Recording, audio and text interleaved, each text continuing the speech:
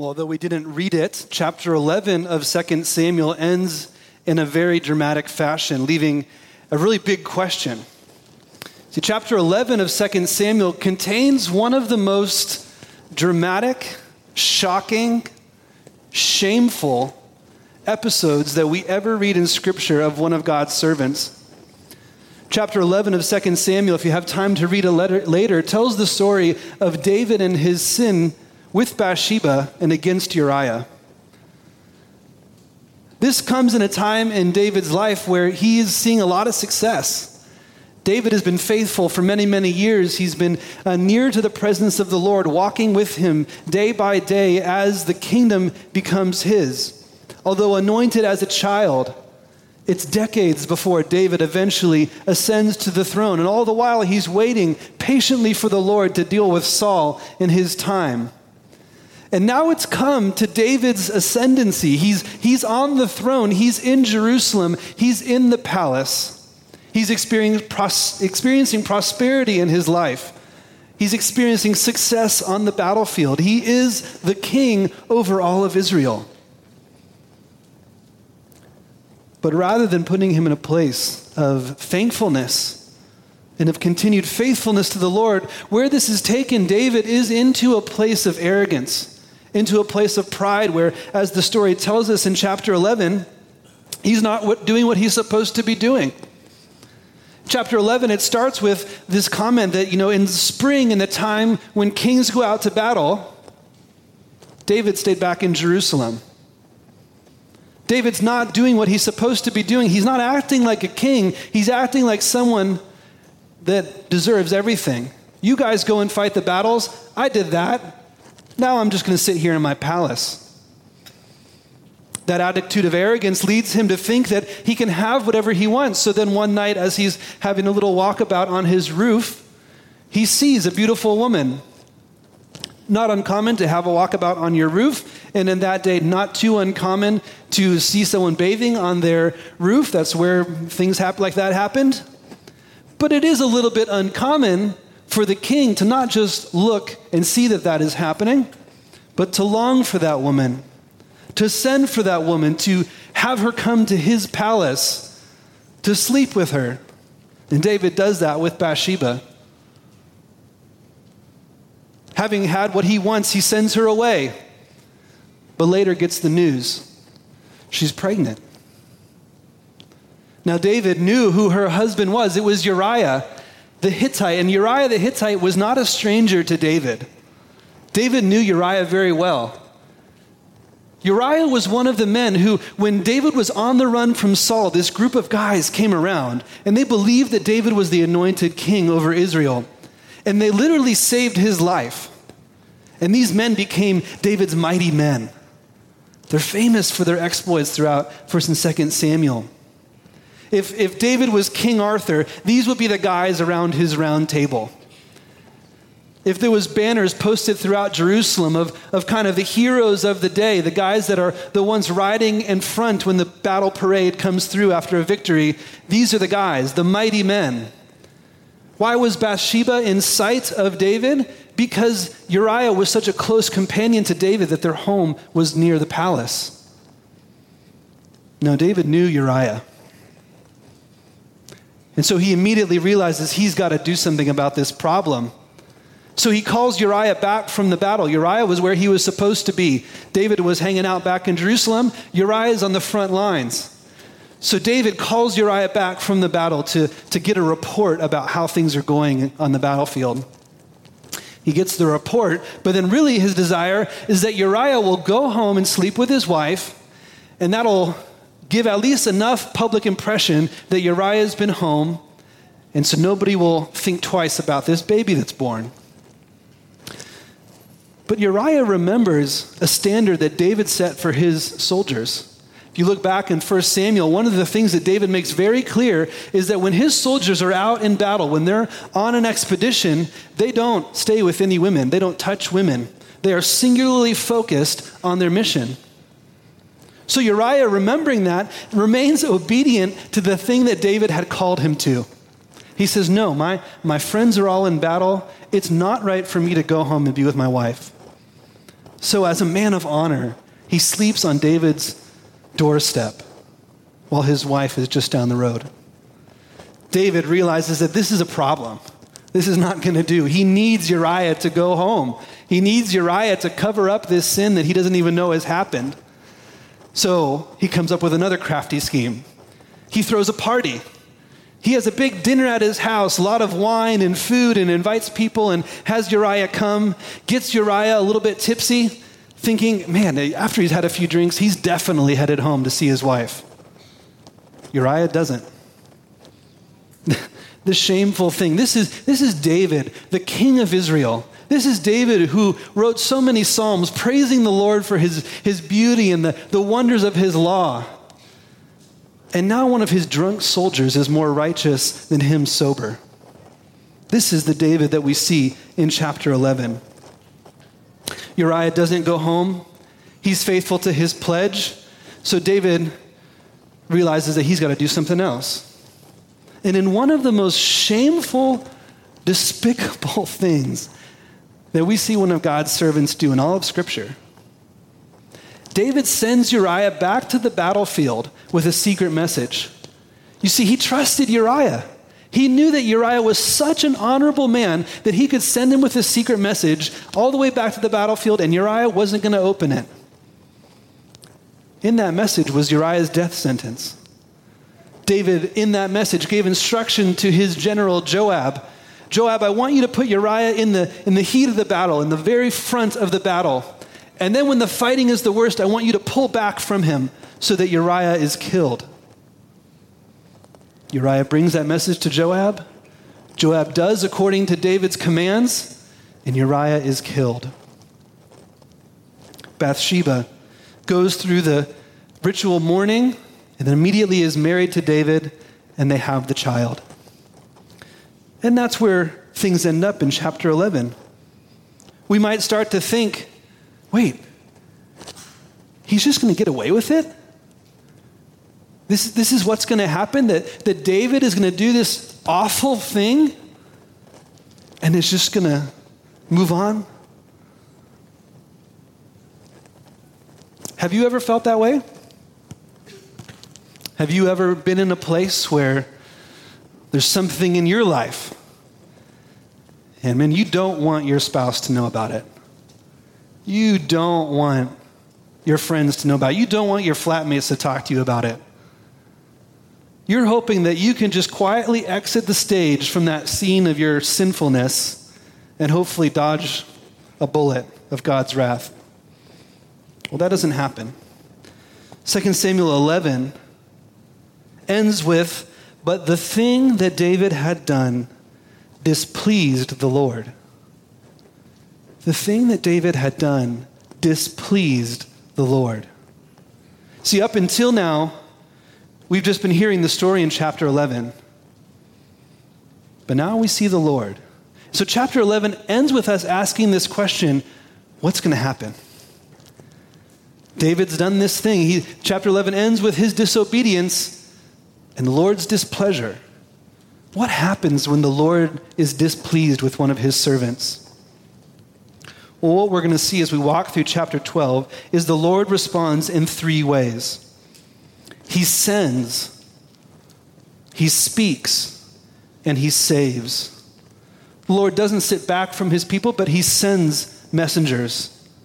He doesn't stay silent, but he speaks to them. And he doesn't leave them in their sins, but he saves them. Let's look at the first point. The Lord sends. You know what the worst possible thing that could happen to somebody if you're in sin? If you're in habitual sin, if you're in unrepentant sin, if there's something that happened in the past that you know was wrong, or there's something happening in your life that you know is wrong, the worst possible thing is for the Lord to do nothing. Isn't that Romans 1? If you remember that passage in Romans 1, it talks about the wrath of God being poured out. This is God's displeasure, his wrath against sin. It says, the wrath of God is revealed from heaven against all ungodliness and unrighteousness of men who suppress the truth in unrighteousness. The wrath of God is his displeasure. But how does Romans 1 tell us God expresses his displeasure? If you remember, the way that God does that is that he gives them over to their sin.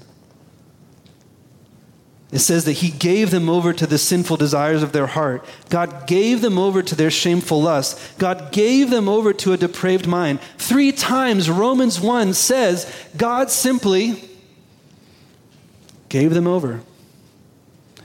God saw these people running after the lusts of their flesh, running after their desires, and the worst possible thing happened. Instead of intervening, he said, okay, if that's what you want, you want that adulterous relationship? You want that lie? You want that abuse of power that makes you feel so good? You want that ability to abuse your wife? You want this, and that? It's all yours. Go for it. That is the Lord's displeasure seen in judgment, is that he does nothing, but he leaves people to do everything according to their own will, which is the worst possible thing for them. But he doesn't do that for David. Chapter 12 opens by these words. He says, and the Lord sent Nathan to David. The Lord didn't give David over to his sin. He could have done that and he would have been justified in doing it because of how wicked David's sin was. But the Lord didn't do that. The Lord sends Nathan. By his grace, he's not going to allow David to sin. Hebrews 12 calls this the painful discipline of the Lord.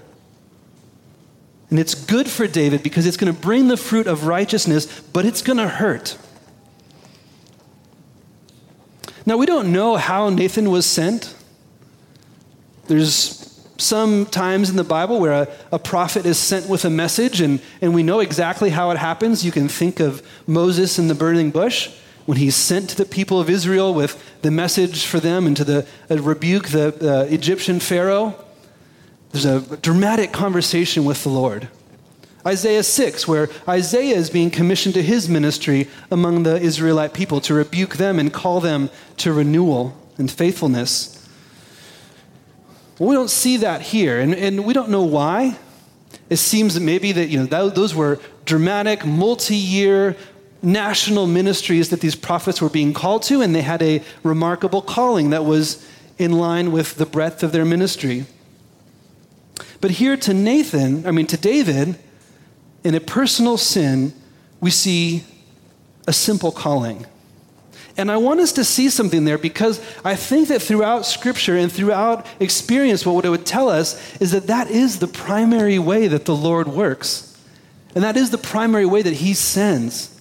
Is not through a voice from the clouds of heaven, but through the simple leading of his Spirit. See, if Nathan was a man of the Lord, it wouldn't have taken much for him to know that someone had to go and talk to David.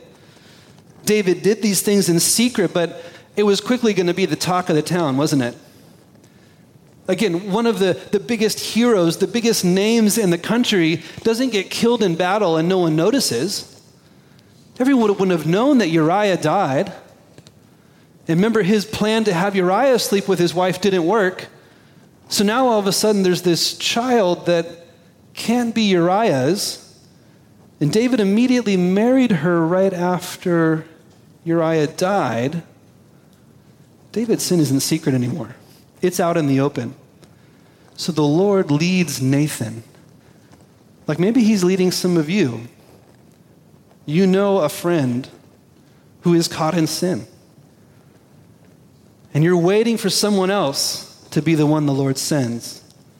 But maybe he's sending you. You know, King Solomon, would later write in the book of Proverbs 27:6, faithful are the wounds of a friend, but profuse are the kisses of an enemy.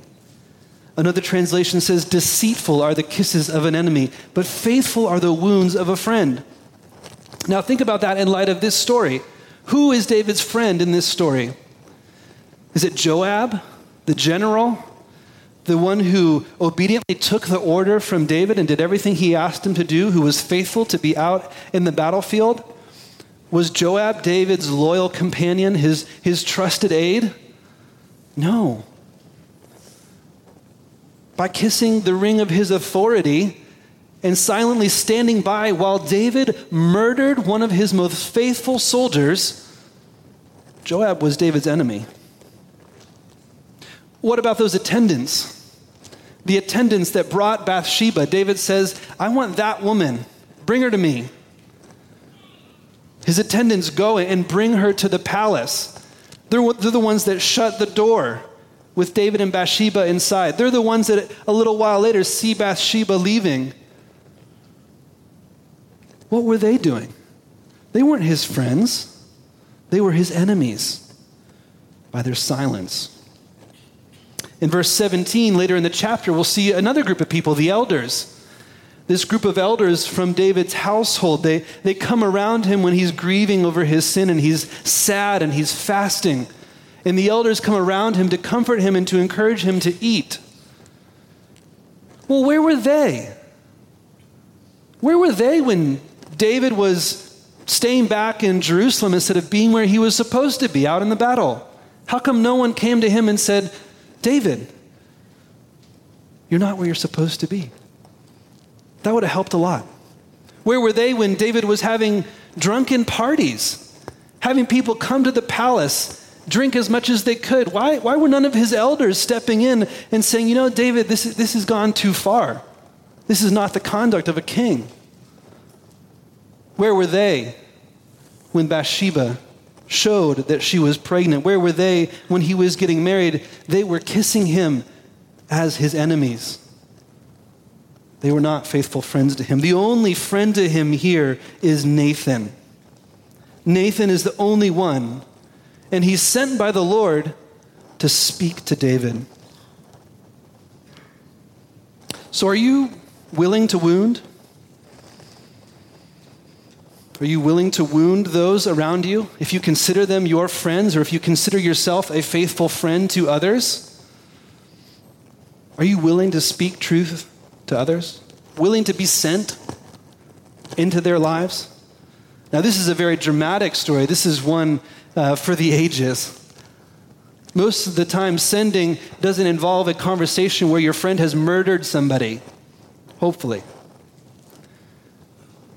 But it can be just as intimidating to go and speak to a friend about their anger problem.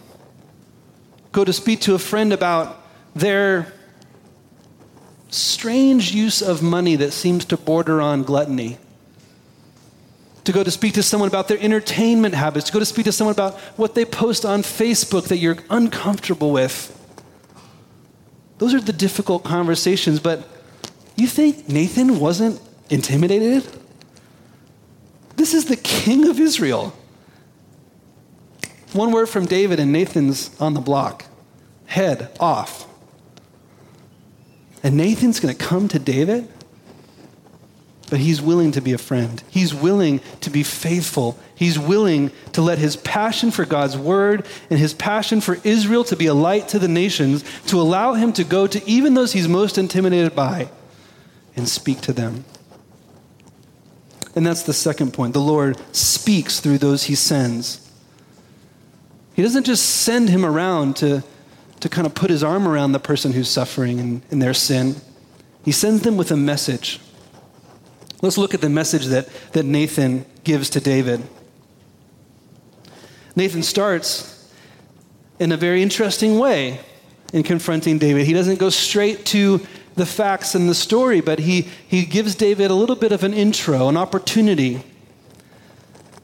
He tells this story about a certain man in a certain place, and this man was a rich man.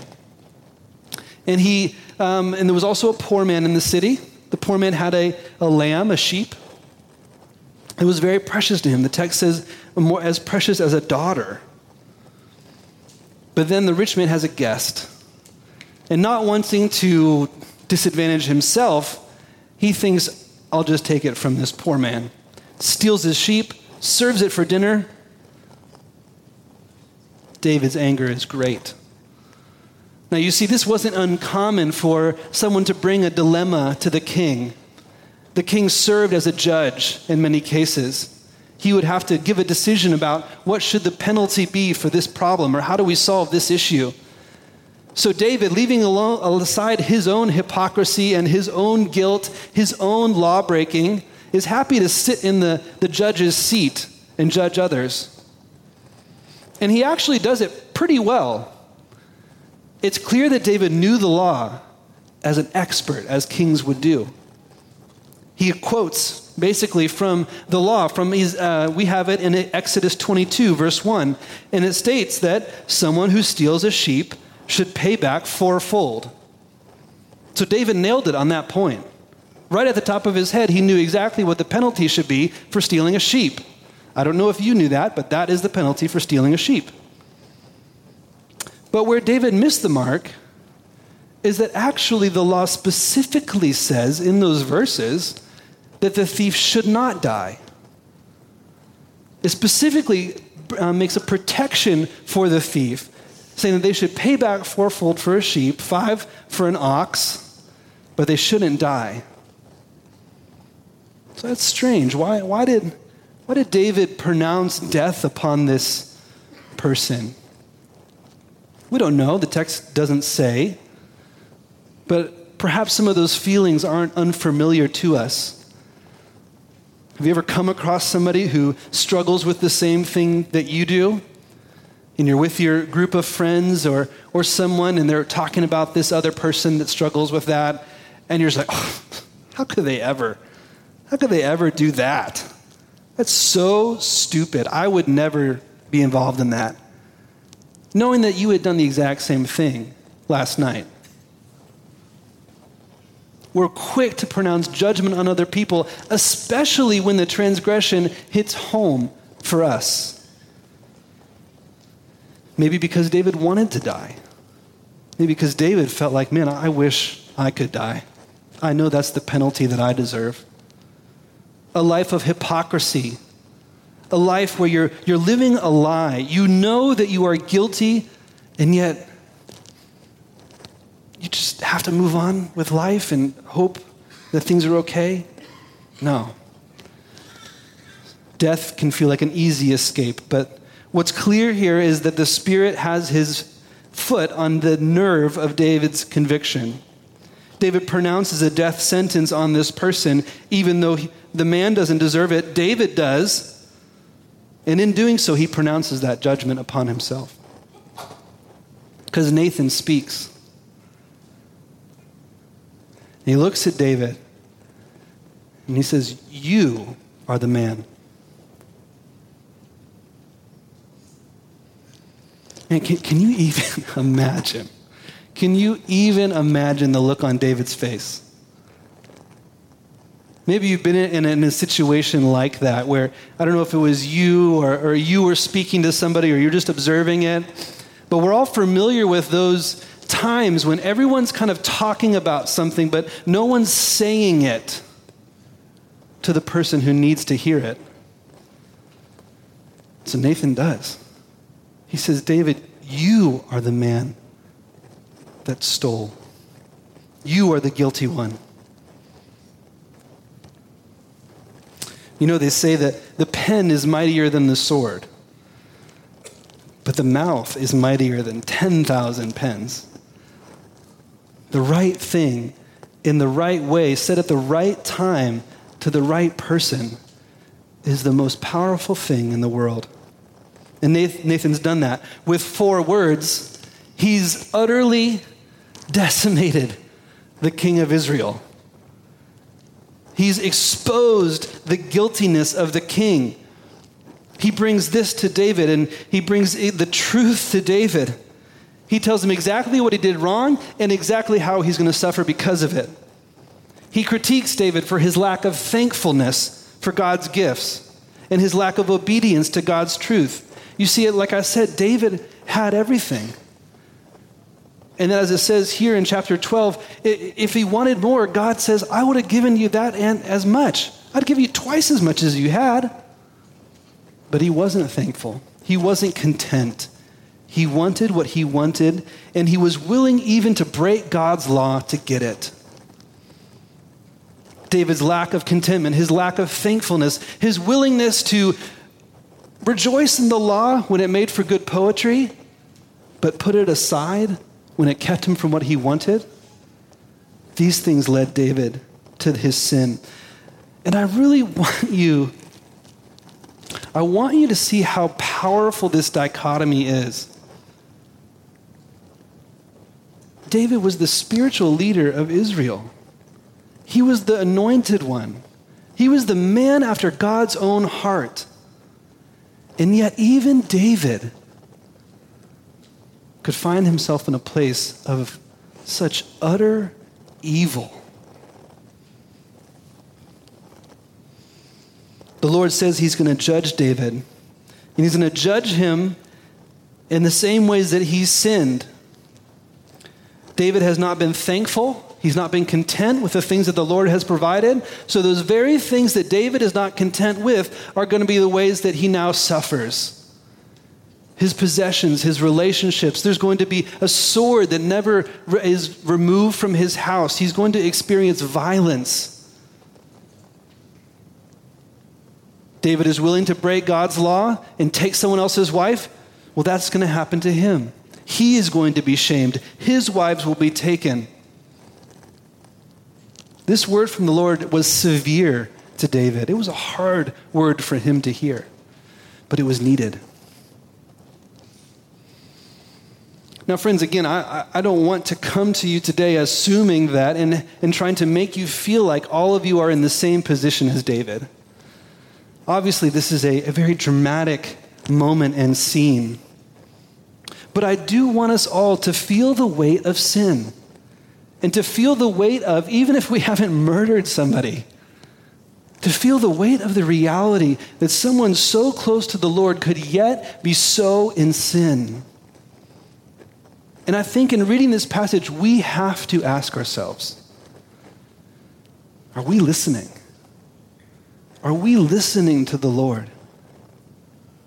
The Lord, in his displeasure against sin, like we said, if he is displeased with his children, his discipline is going to look like him sending a message. Are you listening? You know, one of the worst air traffic disasters in history, 1983, Madrid, Spain. There's a 747 jumbo jet, about 200 people on board, and it's coming in for a landing in Madrid. In the Madrid airport, you need to take a specific path to land appropriately. If you don't, then you'll come across an area that's really mountainous and hilly, and there's a lot of wind, and it's dangerous. You need to take a specific way into the airport that avoids that. Well, on this day in 1983, the pilot was coming in, and it was a foggy day. He couldn't see everything exactly right, and he inadvertently made a wrong turn. And he was approaching the airport from exactly the wrong place. He was flying in. He was too low. There was mountains and hills ahead of him. We have the flight recorder. The flight recorder says that the warning sign started going off. The electronic system was telling him, you're too low, pull up, pull up. We also have his response to that. In hearing that warning from his computers, we hear him saying, no, bueno. It's good, it's fine, it's okay. I got this. And then the plane hits the hill, cartwheels down the hills, disintegrates into 5 pieces. Nearly everybody on board is killed. Miraculously, a couple aren't. But hundreds are. Because he said, no, I got this. I'm fine. Friends, how many of us are doing the same thing? The Lord's sending you messages, sermons on a Friday, where you're hearing the word taught and it's putting its finger on that precious sin of yours, but you're just trying to think, how does that apply to somebody else? Surely they're doing it worse than I am, and so nobody knows about mine, and I'm sure it's going to be fine. Or maybe on Facebook, you see a link to that article that you know is addressing your favorite sin, and you just keep scrolling. No, if I read that, I'll get convicted. I don't want to read that. Maybe your friends or family have been trying to talk to you about something, but you've been so successful at putting up walls that not only can you not hear it, but they've stopped saying it. You know, maybe they tried at one time to point out to you something, and you just put it back on them. Well, the reason I was angry is because you did this. Well, they're not going to come and talk to you again. Friends, we need to listen. In that and in so many other ways, our tendency is just to say, no, bueno, I'm fine. I'm doing the right thing. So friends, cultivate listening. If you can think back into your life and you can think of times where you did resist someone who was trying to come and speak to you, go to them and repent and say, brother, sister, I'm sorry for the way that I responded when you spoke to me, because I want to be a person that's approachable. I want to be a person that you can speak the truth to. David had gotten himself into a place where nobody was willing to talk to him. Nobody was willing to tell him what was going wrong. But he was the one that was responsible. We need to listen when the Lord speaks. Are you woundable?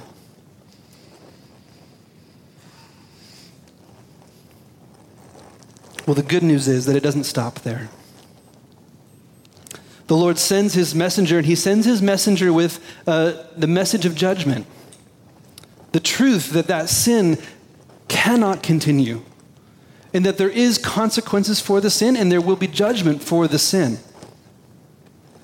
But then we see what the Lord is after. He's not after just stomping on David. In his grace, he wants to save David. He wants to restore David. He wants David to come back. David first responds in verse 13. David says to Nathan, after all this judgment, he says, I have sinned against the Lord. David gets it. He absolutely gets it. He's not like Adam. Remember Adam in the garden? The Lord says, hey, where are you? I'm looking for you. What happened? How do you know that you're naked? Oh, well, this woman that you gave me, she's the one that some things happened. David doesn't do that. He doesn't say, well, hey, Bathsheba's the one that's hanging out on the roof. What am I supposed to do? Uriah's a Hittite. He's not even a real Israelite. It doesn't matter if he dies. David doesn't go there. David says, I've sinned, and I've sinned against the Lord. In Psalm 51, which is written immediately after this confrontation with Nathan, and so that's some of your homework this afternoon. Go and read Psalm 51. But Nathan says this, against you and you only have I sinned, and done what is evil in your sight, so that you may be justified in your words and blameless in your judgment. You see, David knew that the Lord was right to judge him because it was the Lord whom David sinned against. And then that's really important for you to catch. Because so much of the time when we sin, our first thoughts go to, okay, how can I manage this? I did something wrong. How can I get everything back to normal? I yelled at my kids again. Okay, how can I, I'll go and buy some ice cream and they'll be happy with that. I looked at porn again. Okay, well, I'll delete the history. I won't do it again. We're just trying to manage these kind of horizontal consequences and eventualities that come out of our sin. And we fail to remember that it's not primarily other people that we are sinning against. Yes, they feel the consequences of our sin, but it is the Lord who we sin against. It is the Lord whom you are offending with your sin. David also realizes that not only is this problem, this sin that he's done, something that he has done against the Lord, but he also realizes that he in himself is inadequate to overcome it. In Psalm 51, again, he says, "Behold, I was brought forth in iniquity, and in sin did my mother conceive me."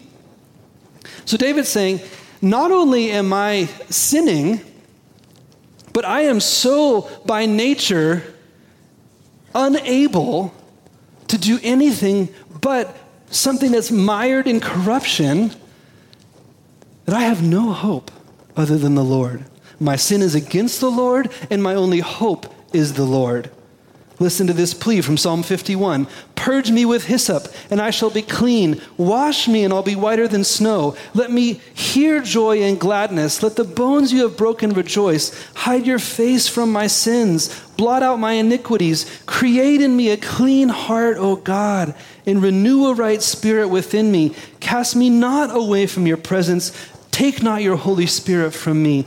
Restore to me the joy of your salvation, and uphold me with a willing spirit." See, what David was after was he was after the Lord. He had heard the judgment. He knew that his possessions, he knew that his relationships, he knew that his future on this earth was going to never be the same because of what he had done that day. But notice in that prayer, he's not asking for that to be removed. He's not saying, "Lord, when you give me a lot of nice stuff again, then I'll know that you love me." He's not saying, "Lord, if you just promise me security, like just pretend like you were joking about that sword in my house stuff. Don't do that. Just give me security." David's not praying for that. He's praying that the Lord would wash him clean from his sinfulness, because he realizes that his biggest problem is not his lack of security. It's not his uncertain future. His biggest problem is he has sinned against the Lord. He needs to be cleansed. He needs the Lord to intervene. It's not that the Lord has sent the messenger and the message, and now it's up to David to figure it out. But the Lord has sent the message through the messenger, and the Lord will be the one that renews and restores and saves David. What amazing grace. These words come to David from Nathan in response to his confession of repentance. "The Lord has taken away your sin. You're not going to die." Unmerited favor, amazing grace. David deserved to die. The rich man didn't for stealing the sheep, but David killed somebody. The law says he should die. David had an affair. He committed adultery. The law says he should die. David had a double death sentence. And the Lord says, "You shall not die. I've taken away your sin." So to the Nathans in the room this morning, you're hearing this, and by God's grace, you are repenting from sin. You are walking in the Spirit. And so an appropriate thing to be thinking about as you digest this passage is, you know what? The Lord is sending me into someone's life. He's sending me into my spouse's life. He's sending me into my flatmate's life. This is called discipleship. This is how we help one another grow in Christ, is that we speak the truth in love to one another. And so to you would-be Nathans, I want to encourage you that this should be your goal. It's not to get the person to overcome what they've done to you. You know, they were angry at you. Your goal in speaking to them is not just for them to say sorry to you. It's first and foremost to help them see that they have sinned against the Lord, and that it's only by His grace that they could be saved. Make sure that you keep the goal in mind, that it's not reconciliation with you first that's the problem. They need to be reconciled with the Lord before they can be reconciled with others. And to the Davids in this room, Those of you who are struggling with secret sin. I didn't even have to mention anything. As soon as you read the passage, you're like, yep, I'm the man. I'm the woman. I'm the one who's living in secret sin. Come to the Lord in repentance. Come to the Lord like David. I've sinned against you. Purge me and make me clean. Let today be the day where no longer do you live in hypocrisy, but you're purged and cleansed, forgiven. Don't live in the displeasure of the Lord, but receive his message to you. You see, this passage ends on a very sad note. In verse 14, after he tells David that the Lord has put away his sin and he won't die. Remember, David deserves to die, but Nathan says, no, the Lord's going to put that away. You're not going to die. But the child will die. David and Bathsheba's child, the result of their sin together, is going to die. Now, this verse 14 is a little bit difficult to translate. In the ESV, it says that because David utterly scorned the Lord, the child will die. Other translations, and you might see a footnote in your ESV, but other translations say that because you've given an occasion for the enemies of the Lord to scorn him, the baby will die. So it's either David's scorning of the Lord, or it's because the sin that he committed gave the enemies of the Lord an occasion to mock Israel. That's why the baby needs to die. It's kind of getting at the same idea, though. And the idea is that this baby comes to represent and have the guiltiness placed on it. It is embodying the sin. It is the result of the sin. It's giving the enemies an opportunity to say, see, Israel's just like us. Their kings do wicked things and they prosper. Same as us. And maybe David started to think the same thing. Like, oh, whew, man, I probably shouldn't have done that, but seemed like it's all okay. And the Lord is saying, no. There has to be a punishment for sin. And doesn't this make us think of another child that's to be born? In David's hometown, a couple hundred years later, there would be another child that's born. Another child that would take upon the sin of others onto himself and die so that they could live. Jesus was not just the Son of Man, he was the Son of God. And he didn't just take one person's sin on his shoulders, but he took the sin of the world on his shoulders. Innocent, nothing in him that deserved to die, and yet he willingly took it on so that others may live. God the Father gave his Son so that the world could experience salvation.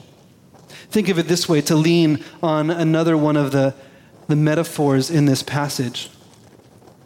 Jesus would be the lamb that would die not for the gain of the rich man who thinks he's in need of nothing and deserves everything, but he would die for the poor men that need everything and know that they deserve nothing. That's Jesus. That is our Savior. He is the one who takes our sin upon himself, and he is the one, when Satan tempts us to despair, when Satan tempts us to despair, when we know that we're the man, when we know that we're the woman, Satan tempts us and he says, you're right. And you're wrong. And you're always going to be wrong. You're always going to be a hypocrite. And you're always going to live in shame. When Satan tempts you to despair, upward you look. And you see him there, who made an end of all your sin. And because the sinless Savior died, your sinful soul is counted free. For God the just is satisfied to look on him and pardon you. Friends, that's the hope of this passage. The hope of this passage is that Jesus saves. The Lord is displeased with sin. The Lord will go after those whom he loves. He will send his messengers. He will speak the truth to them. And in their repentance, they find salvation. We're going to turn our eyes and our hearts now to receive communion, to remember the death of Christ, to remember what he did on the cross for us. We're going to remember that by taking bread and taking a cup. The bread symbolizing the perfect life that Jesus lived on our behalf. He never committed any sin. He never did anything wrong. He never did anything that would make him deserve to die. And yet the cup, his blood, signifying his death that he died on our behalf. Now, especially in light of this passage that we've been looking at, it's important to remind you what Paul says in the New Testament about who should be taking the cup and the bread. 1 Corinthians 11 says, "Whoever eats the bread or drinks the cup of the Lord in an unworthy manner will be guilty of sinning against the body and blood of the Lord. A man ought to examine himself before he eats of the bread and drinks of the cup. For anyone who eats and drinks without recognizing the body of the Lord eats and drinks judgment upon himself." So friends, again, if you have repented of your sins and you're believing the gospel that you have heard already spoken here today and we've sung about and rejoiced in, then we want to welcome you to participate in this meal with us. But if, in thinking through this passage, you're realizing that there's some things I need to deal with in my heart, there's some hypocrisy that I've allowed to take root, and I need to deal with this before the Lord, then we want to encourage you to let the cup and the bread pass by, to use this as an opportunity of repentance, of coming to the Lord saying, against you and you only have I sinned. And join us next time when we take communion, celebrating Christ together. Now, before we do this, I want to take a moment of silence so that we can have an opportunity to reflect on that and to think of whether we might take it in a way that honors the Lord. So join me in a moment of silence.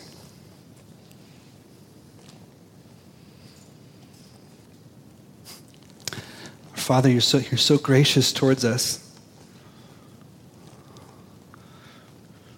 Lord, like David, we're prone to sin. Even on our best days, we're a step away from the worst of sin. So, Father, we thank you for Jesus. We thank you for his death, his resurrection, that he's saved us from death. He's given us eternal life. And we can walk in newness of life. We can have confidence that you are saving us. We have an inheritance that's purchased for us because of Christ. So, Father, for those in this room who believed and yet are struggling, Lord, restore to them the joy of their salvation. And Father, would we all uphold Christ as the cornerstone of our lives? And it's in his name we pray. Amen.